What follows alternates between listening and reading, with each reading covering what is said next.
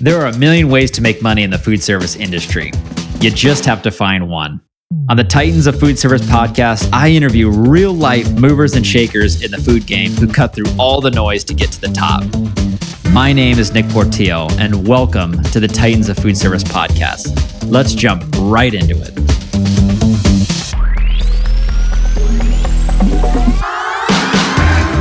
Hello, everyone, and welcome back to the Titans of Food Service podcast. I'm coming at you with episode number 19. Today, I welcome Andrea Todd.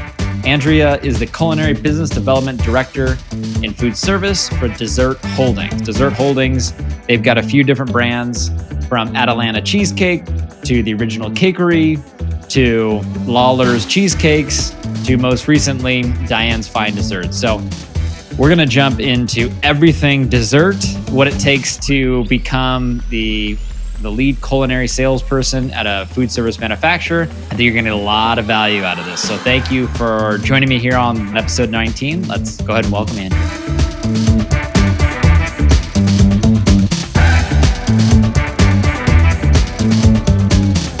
Andrea, thank you so much for joining me here on the Titans of Food Service podcast. I've been really looking forward to our conversation. Welcome. Thanks for having me. Of course.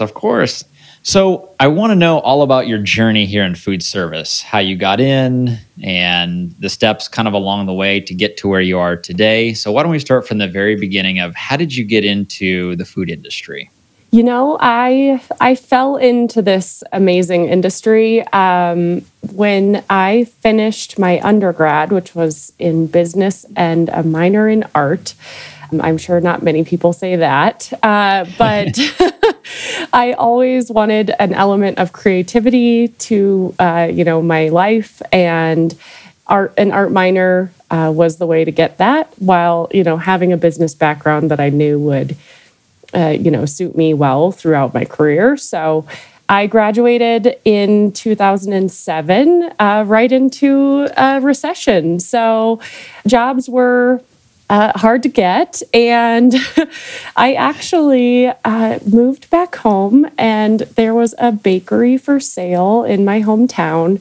And my mom and I decided on a whim that we should just go ahead and buy this bakery. I grew up with a, mom and grandma who were very much, home bakers and home cooks. And it's always been a thing of passion and a way to show your love. So I don't know. I mean, it just kind of happened, and we just signed on and bought this bakery. And I think the owner gave us about a week of training, and then I basically taught myself how to decorate cakes, and off we went headfirst into this venture that neither of us had really a ton of experience in before that. So it was definitely, getting in the trenches and learning on the fly. So, so that was kind of my first entrance into the food world. Of course, I'd been a server and things like that through college. Sure. So the restaurant life is always something that has had a calling for me. And where'd you go to college? Yeah, I went to Chadron State College, which is in Nebraska. And then eventually, after the bakery pursuit, I ended up going back and getting a baking and pastry certificate from Auguste Escoffier in Boulder, Colorado. So eventually realized, this is what I really want to do for my career, and have since gone off and gotten my master's from the Culinary Institute of America. So I think we're in the food service world for a while now. Definitely. When you and your mom found the bakery and purchased that, had you ever personally baked yourself growing up, or was this all brand new to you? Yeah, definitely had been, baking at home, and I don't know if you know 4-H, but my Nebraska is showing here, where, you kind of enter into essentially kind of like a state fair type of thing, and you can, put in your muffin recipe or whatever. So definitely have been a baker for, most of my life. But through, going to pastry school and things like that, realized that this is, the life that I enjoy, and it's perfect for perfectionist type people like myself. Yes. My wife growing up, she was big into baking. And so she's done some wedding cakes, all just kind of more passion projects, but wedding cakes and birthday cakes. And so I know a little bit about on the baking side, because she still loves to do it. And every year for like the holidays, her and her mom and sister will get together and they'll do a big baking day. And so I reap the benefits of that for sure. Yeah. And I'm always so impressed by what she can make. Oh, I know. Yeah. And it is true. You have to find lots of people who are willing to partake in your desserts. It's always a little harder after the first of the year. People are always like, oh no, I'm on a cleanse or whatever. So yeah, it does come with perks if you're willing to, have some calories. That's a good point. We are also big consumers of on the Food Network. You have the baking championships. There's the Halloween version. I think there's the Christmas version. We like those as well. And then she's also watched the British Baking Championship. I don't know if that's maybe on Netflix, but I don't know if you've seen those yourself. Yeah. I know my sister-in-law is a huge fan of the British Bake Off. And so I hear all sorts of feedback about it. It sounds like they do some fun classes as well that you can sign up and bake with the pros. So maybe those are some longer term goals for me. Totally. Yeah, that would be really cool. When you and your mom started at the bakery, how did you know the business was for sale? I'm from a very small town, so It is like that's where you got your graduation cakes from. And that's if you had a birthday, that's where you went, right? So everybody knew Cakes by Connie was the name of it before. And so you would, I think, honestly, it was like the realtor who, of course, had worked for my parents at one point in time. And so, it's a very small place where everyone is always chatting. What's the name of the town? Alliance, Nebraska. Alliance, Nebraska. I have to say I've never heard of Alliance, Nebraska before. Yeah, it's home of Carhenge, which is like a creative version of a Stonehenge made of old cars. And it's on the way to Mount Rushmore, or if you were going to go to Sturgis or something. So it's kind of a drive-through kind of place. But yeah, there's a few kitschy things there as well. Nice. And do you and your mom still own and operate the bakery? We don't. We kind of took our learnings, and she actually went back to school and got her master's in counseling, and I went off to pastry school, and we took that as our, okay, that was an interesting entrance into the food service world, and I don't think it was her dream, but it was a really great experience for us both. What were some of the learnings that you had through that process? Maybe it's personal or professional. I think I would do 100 things differently now if I opened something today. Just from the way that you can organize yourself to mass produce things a little bit more ahead of time versus always doing everything one by one.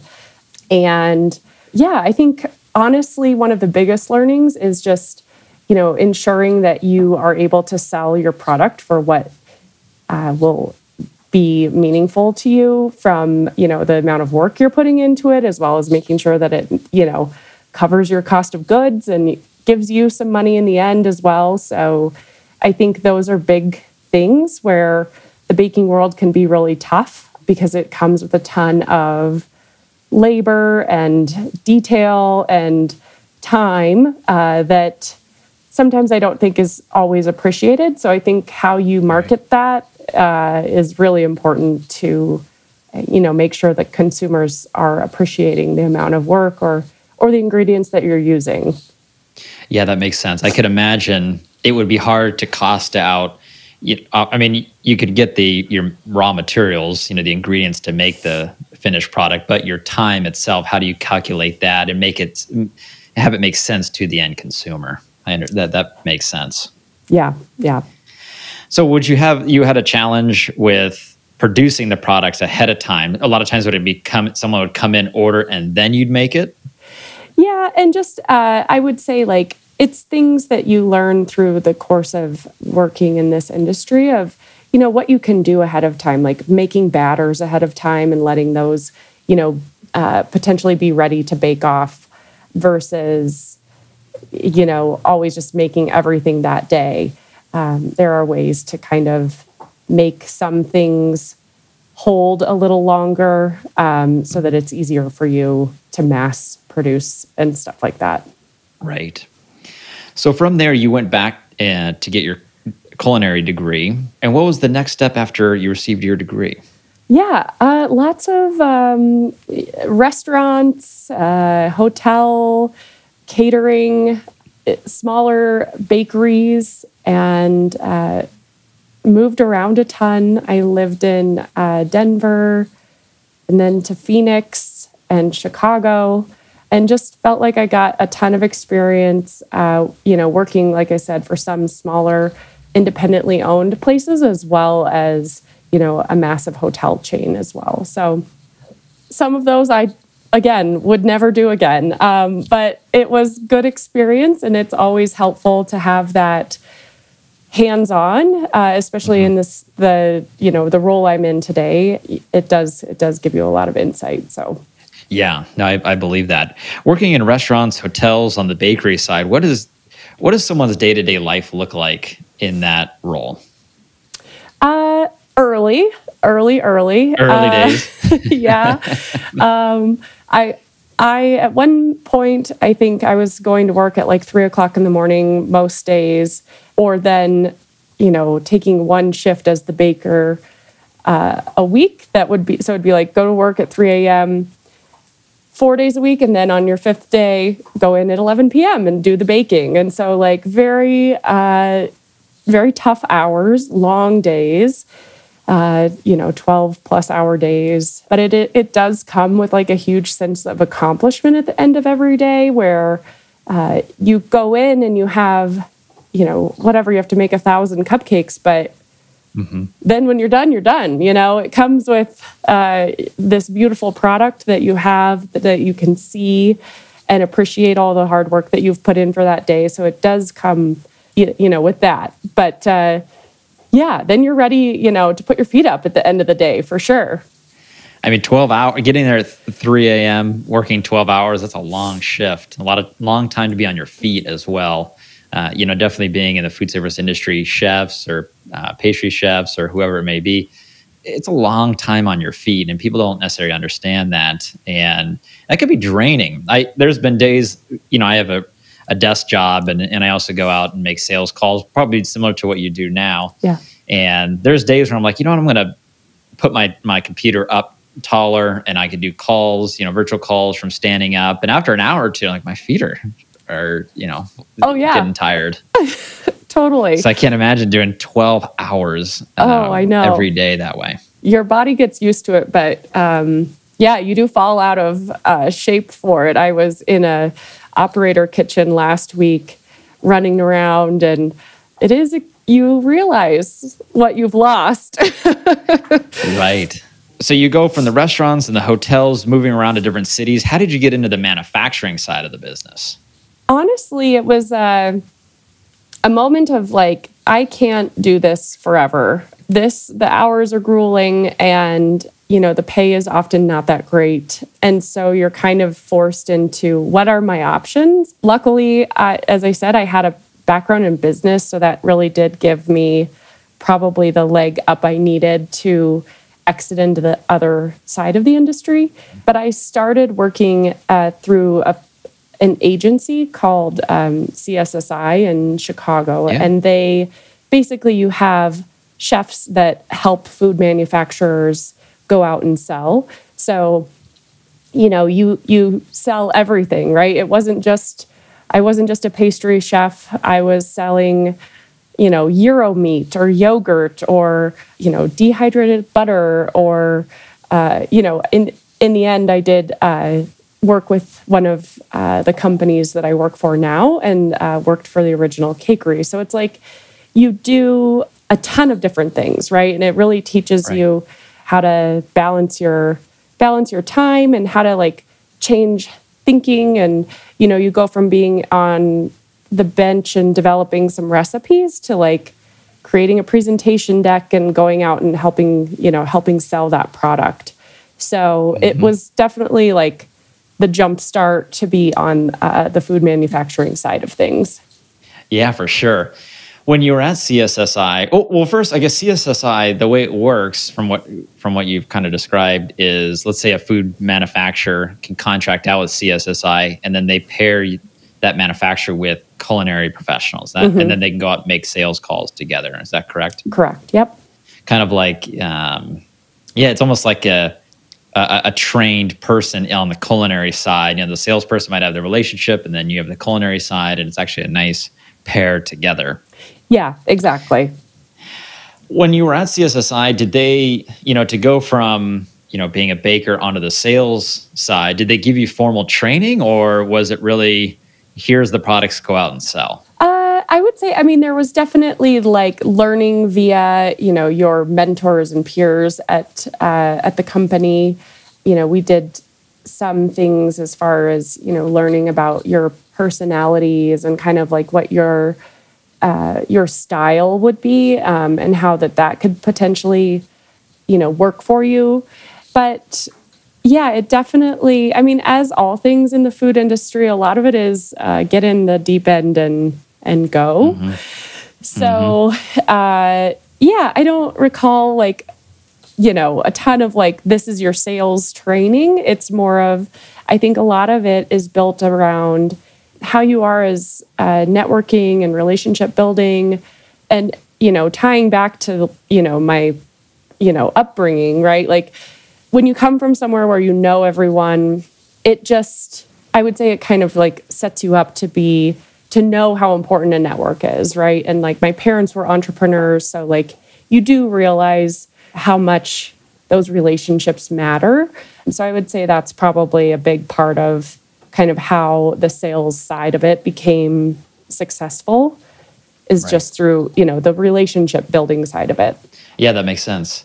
When you are out making a presentation to a customer, are there times where you feel maybe they're looking for a specific item and you can build a new product or create a new product for a specific customer? And how does that process look? Yeah, as far as, if like in my life today, if I'm with a customer and they want to create something new, it definitely is always a conversation with the greater business of, does that fit into our goals? Do we have, all the equipment to make that like come to life? And then basically my job would be then to create a way to make it happen. So if there are guardrails that like maybe we can't cross, how do we get creative and figure out, well, here's a substitution, we could do this, but not this. And, maybe it goes from being a 6-layer cake to a 4-layer cake, or, you kind of like have to kind of make it work so that it works in mass. But yeah, it's definitely a collaborative process between the customer, the end user, and then, the team at the manufacturing facility, and how that could actually come to life. So I'm kind of the go-between on, taking the creative side and trying to like remember to not lose that, because sometimes I think the guardrails can start to make you feel like you're not having as much fun, but still get to a place that everybody's really excited about the product. Right. That makes sense. I recently had somebody on. She was the founder of a food trend company, and she was talking about different food trends. Specifically, I was asking her food service questions, and she mentioned, if you look at COVID during the pandemic, a lot of people were at home, kind of cooped up. Maybe they became a in-home baker. I know we represent a yeast company. I remember the demand for yeast was insane. Yeah. And so you have a lot of in-home bakers, but now that we've come out of the pandemic, the dynamic, the trend has really shifted. Back then it was drive-thrus were popular, fast casual was popular, but now people are want to get out and they want to be in, she said, in loud places, or that's a bar or a restaurant or a place where kids can go. And I'm sure desserts and I play a huge part in that. Are there food trends that you follow, or are there ones that may be upcoming that you're trying to create new products around? Yeah, definitely. I mean, I think it's great, right? This place we are right now where we have access to so much, right? Google tells you 1,000 things, right? You can go on Eater or Thrillist and go on your Instagram and, there's just tons and tons of available options to help you get creative and research. I would say, some flavor profiles that are kind of fun and interesting, especially in terms of dessert, are like ube, so like the purple, sweet potato, purple yam, the dragon fruit right now. I mean, things that have color are super exciting because dessert can really be pretty brown sometimes. So how do you make a pop with some color and really drive some interest? As to your point, right, more people are coming in and they're sitting down again. So how do you attract people's attention as something, is on a plate as it comes through? If it's purple and, has cotton candy on it or something, that's grabbing everybody's attention. And then it's, getting people that weren't going to order dessert to, what's that? Let me have that too, right? So right. I think those eye-catching colors are something that we talk about a lot right now as far as, trends to kind of keep in mind as we build out new product. Yeah, for sure. Ube, I've heard of that before. As you mentioned, it's purple, and same thing with dragon fruit, which I believe is pink. Yes, it is very pink. eye-catching. Yes. Yeah. I remember one time we did a training. It was a drink mix that we had. It was a drink mix for cocktails. And one of the recipes that they gave, or one of the selling tactics that they taught us, was if a restaurant could get a big glass and fill up the drink mix, and it's a bright color, and you can add in dry ice and walk it across the restaurant. You can give away. There's some restaurants that took on this idea, you can give it away for free, and everybody else in that restaurant says, "Wow, look at that drink! I have to have one of those. That's really cool looking." So I understand with the colors, that makes sense. Yeah, totally. And dry ice, anything that smokes or whatever, obviously, something for like sure. That could be really fun. Coming out of COVID, what do you think is the future of the dessert industry? How's it going to look different into the future? I think some things that are really seem to be top of mind right now are still more individual size desserts where, pre-COVID, we were really big into the super shareable, everybody get a fork in there. I think that's coming back a little bit as we continue to celebrate more, but those individual offerings, whether they're, a little bit for me and a little bit for you, or something that is sealed and just easy to be portable as you're, back to traveling and on the go a little bit more. But I think it is definitely, it is different than it was. I think we have to be prepared for a little bit of the shareable, and then some of these that are a bit more just for me to kind of substitute that as well. Yeah, that makes sense. Have you had any interesting or surprising lessons that you've learned in the last few years coming out of COVID?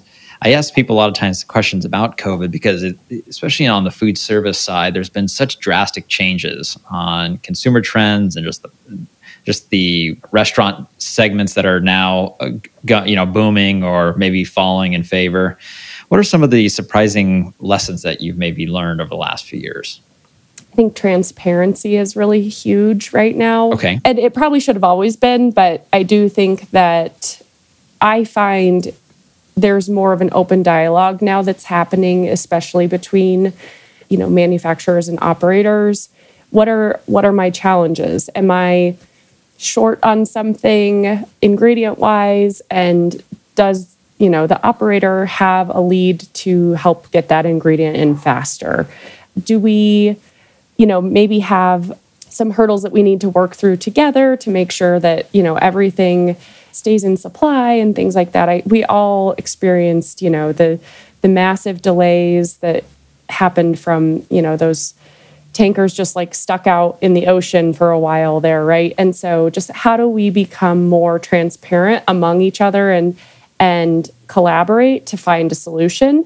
I know I have a lot of chef friends who have spent tons of time in the last year, looking at different specs of protein and, trying to find a solution, things like that. So anything that I think we can do to help our operator partners and then vice versa, make sure that, we're all in it together, basically, I think is probably my biggest learning where, the food service industry is like a family anyway. So, how do we make sure everybody's successful and prepared as much as we can be? Right. And in your day-to-day, you're traveling around quite a bit throughout the country. International a little bit too? Yeah, I support our sales team in the U.S. and Canada. So I'm all over, just week by week, different part of the country. It's pretty fun. In the food industry, I feel like let's take barbecue, for example. If you're in South Carolina or Texas or California, there's different styles of barbecue. Like here in California where I'm at, tri-tip is a big thing. But you have tri-tip, you'll never find tri-tip in Texas or other areas because they think it's too dry. It's really a regional thing. Yeah. What about for desserts? When you go to different parts of the country or up into Canada, is there regional differences? Yeah, I would say so. I mean, I think, Canada has a ton of international influences. I was just in the Toronto area last week and had amazing Indian food that came with like this really delicious mango ice cream with rose water.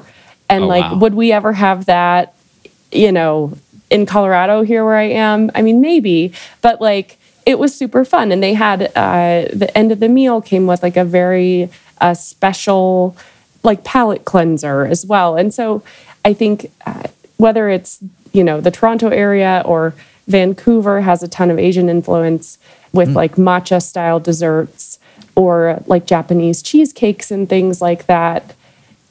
Canada is very lucky to have such great international influence. And then, I do think that there's also a ton of regional differences in the United States as well. I just had a friend come back from St. Louis over the weekend and said, I had gooey butter cake. And that is something that, we love here as well. And, something that we make at Dessert Holdings. So it's it was really fun to hear, her say oh, I had this amazing dessert and know that that was something super close to home and that it really resonated with her. So I think there's definitely tons of regional plays out there. Yeah, I'm sure. From what it sounds like, I know I'm sure it's very difficult and there are the tough days, but it sounds like you have a pretty fun job getting to try and sell desserts. That's got to be a lot of fun. It is super fun. The days that something goes wrong and you think to yourself, did brownies just sort of ruin my day today is still comical. It's definitely a fun industry. I'm a food service broker, and on the broker side, a lot of times we will, if we go into an account, we'll say, hey, maybe can we cook? And so let's just say we're gonna cook a steak, right? Just throw it on the grill and you're gonna try right there. It wouldn't necessarily pre-make a steak. I guess I could, but kind of want the operator to try it right then and there. When it comes to baking, do you make sure that the products are, whether they're pre-slacked out or baked off before you go to the account, or do you like to do that process in front of the operator? Yeah, I mean, one of the things that I feel is really important in front of an operator is to show not only how to, maybe cut the cake or, how to handle it. If you're pulling 5 slices a day and slacking those out, how to maybe prepare for your day. But it's more so I like to work with the operator on how can we make this unique for you. So I typically, try to have the product slacked, and then, really get into, okay, we have this base cake. How do we make this super cool for you? Are we adding a dragon fruit sauce to it? Are we blending it up in a shake? Are we, just how, and being collaborative with the chef to say like, oh, we want to make sure it only has 3 steps to make sure that it goes really quickly. It needs to, be up and ready to serve within so many minutes. And making sure that we're working together to build a successful dessert that then could be presented to someone, in operations, and they could do some testing with it, and then hopefully it could become a menu item, right? So it's all about making sure that that they are excited about it, but also that it works, and that it's kind of foolproof for someone in the back of house who maybe has no training in pastry, right? So, how do we make it super easy for them? Sure. Do you see a lot nowadays, operations or chefs that were previously scratch bakers moving to more, whether it's a labor issue or cost issue, but moving more to a pre-made product? Yeah, I think that's happening a lot right now. Yeah, to your points exactly. Ingredient cost is super high, especially on things, dairy and stuff like that you need when you bake. So I have seen a lot of that. And then it's just, we're the pros, right? So we can make cheesecake in our sleep.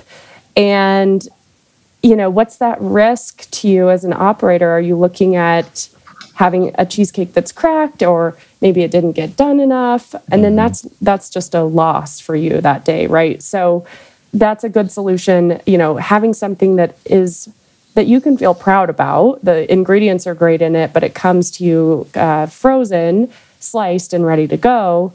If you have all of a sudden a huge demand on cheesecake, well, you can just pull a few extra slices and they'll be ready to go, shortly. So you don't have that flexibility when, you're making it back of house. When you're out, you're out. So I do see some trending towards getting the labor part, the ingredient part. Both are big hurdles for operators right now.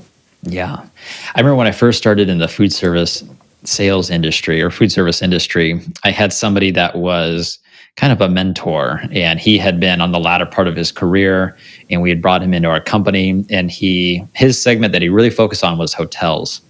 And I remember one of the very first hotels he took me to was this massive hotel, and the chef, it was a new chef, and he was a scratch chef. So everything from, the entree to the dessert was scratch made.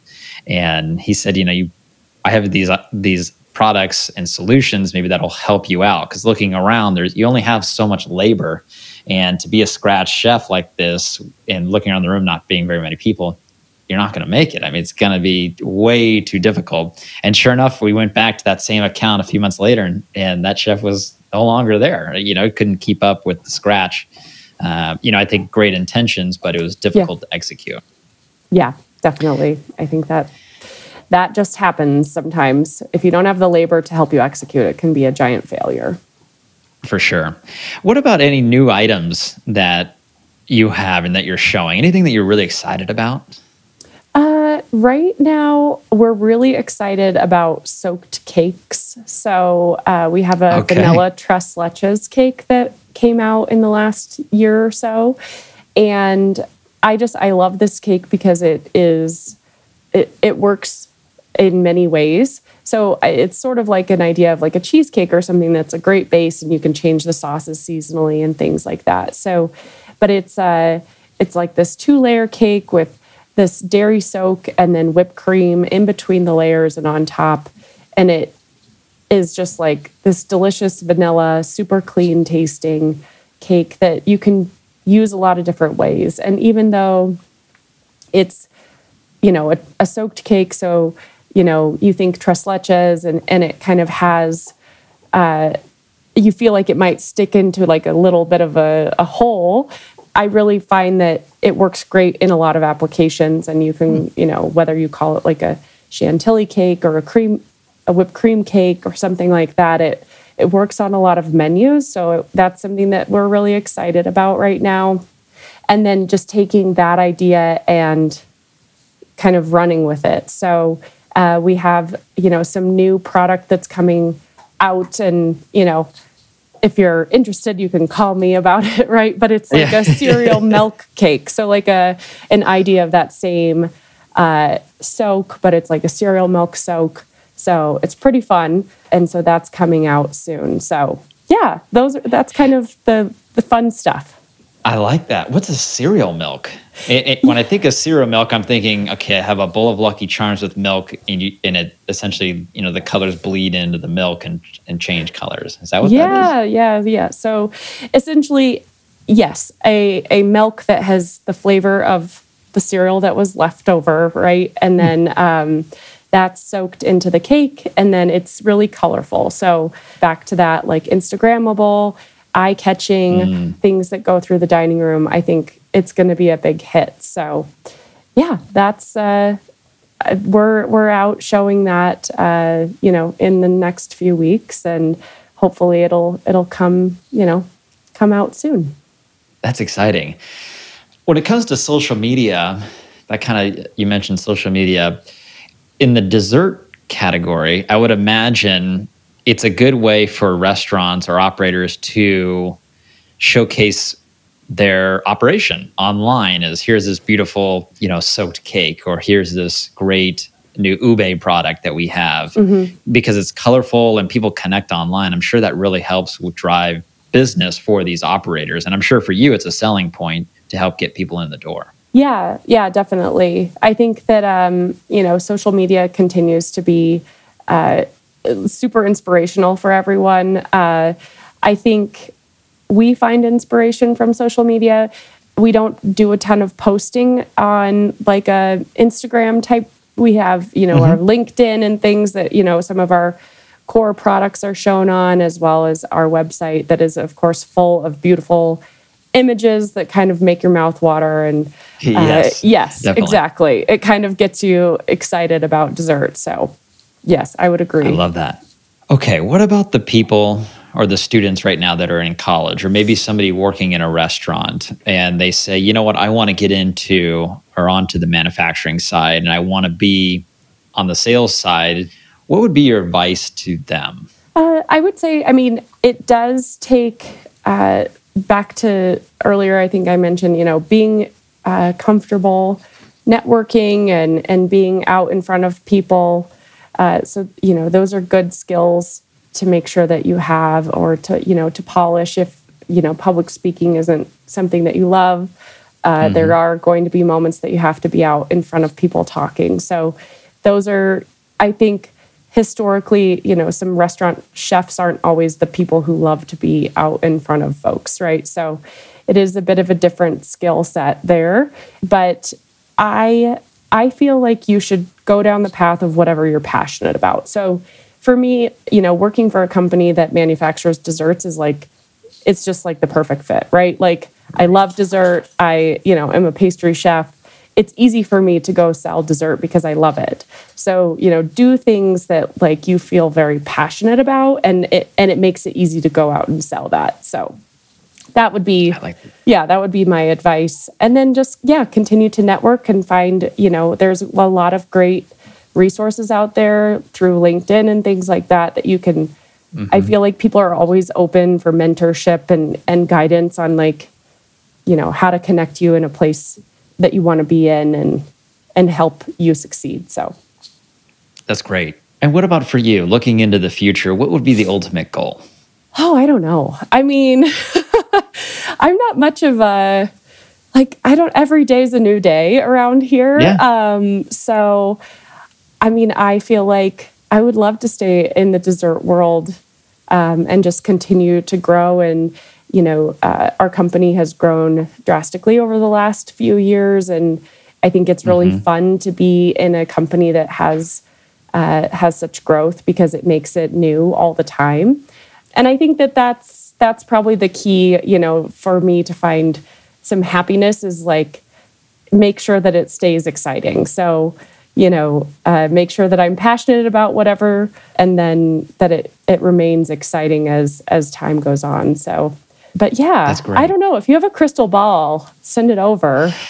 Yeah, I know. There's one thing about the food service industry I've found. One, you don't pick it, it picks you. It somehow it presents itself in your life, and then it's hard to get out once you're in.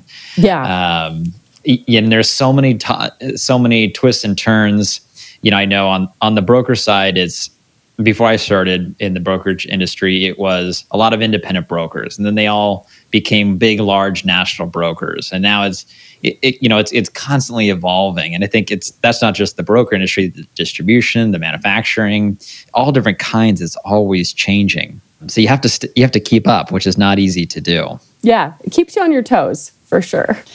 It definitely does. It definitely does. Well, Andrea, I just want to say thank you so much for joining me here on the Titans of Food Service podcast. I really enjoyed our conversation. But before we go, I have to ask, would you ever go back and own another bakery? Maybe. Okay. If it included like a beach view, perhaps. You know what? I live not too far from the beach, and there are a few bakeries right there by the water.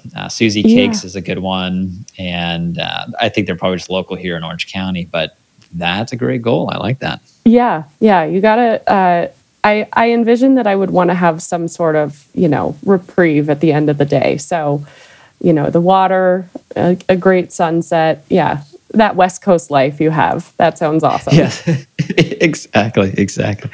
Well, thank you so much for joining me here. I really appreciate you taking time out of your day to talk to me. I know there's going to be a lot of people that this resonates with, and I think a lot of people are going to find this conversation very interesting. So thank you so much. Thank you for having me.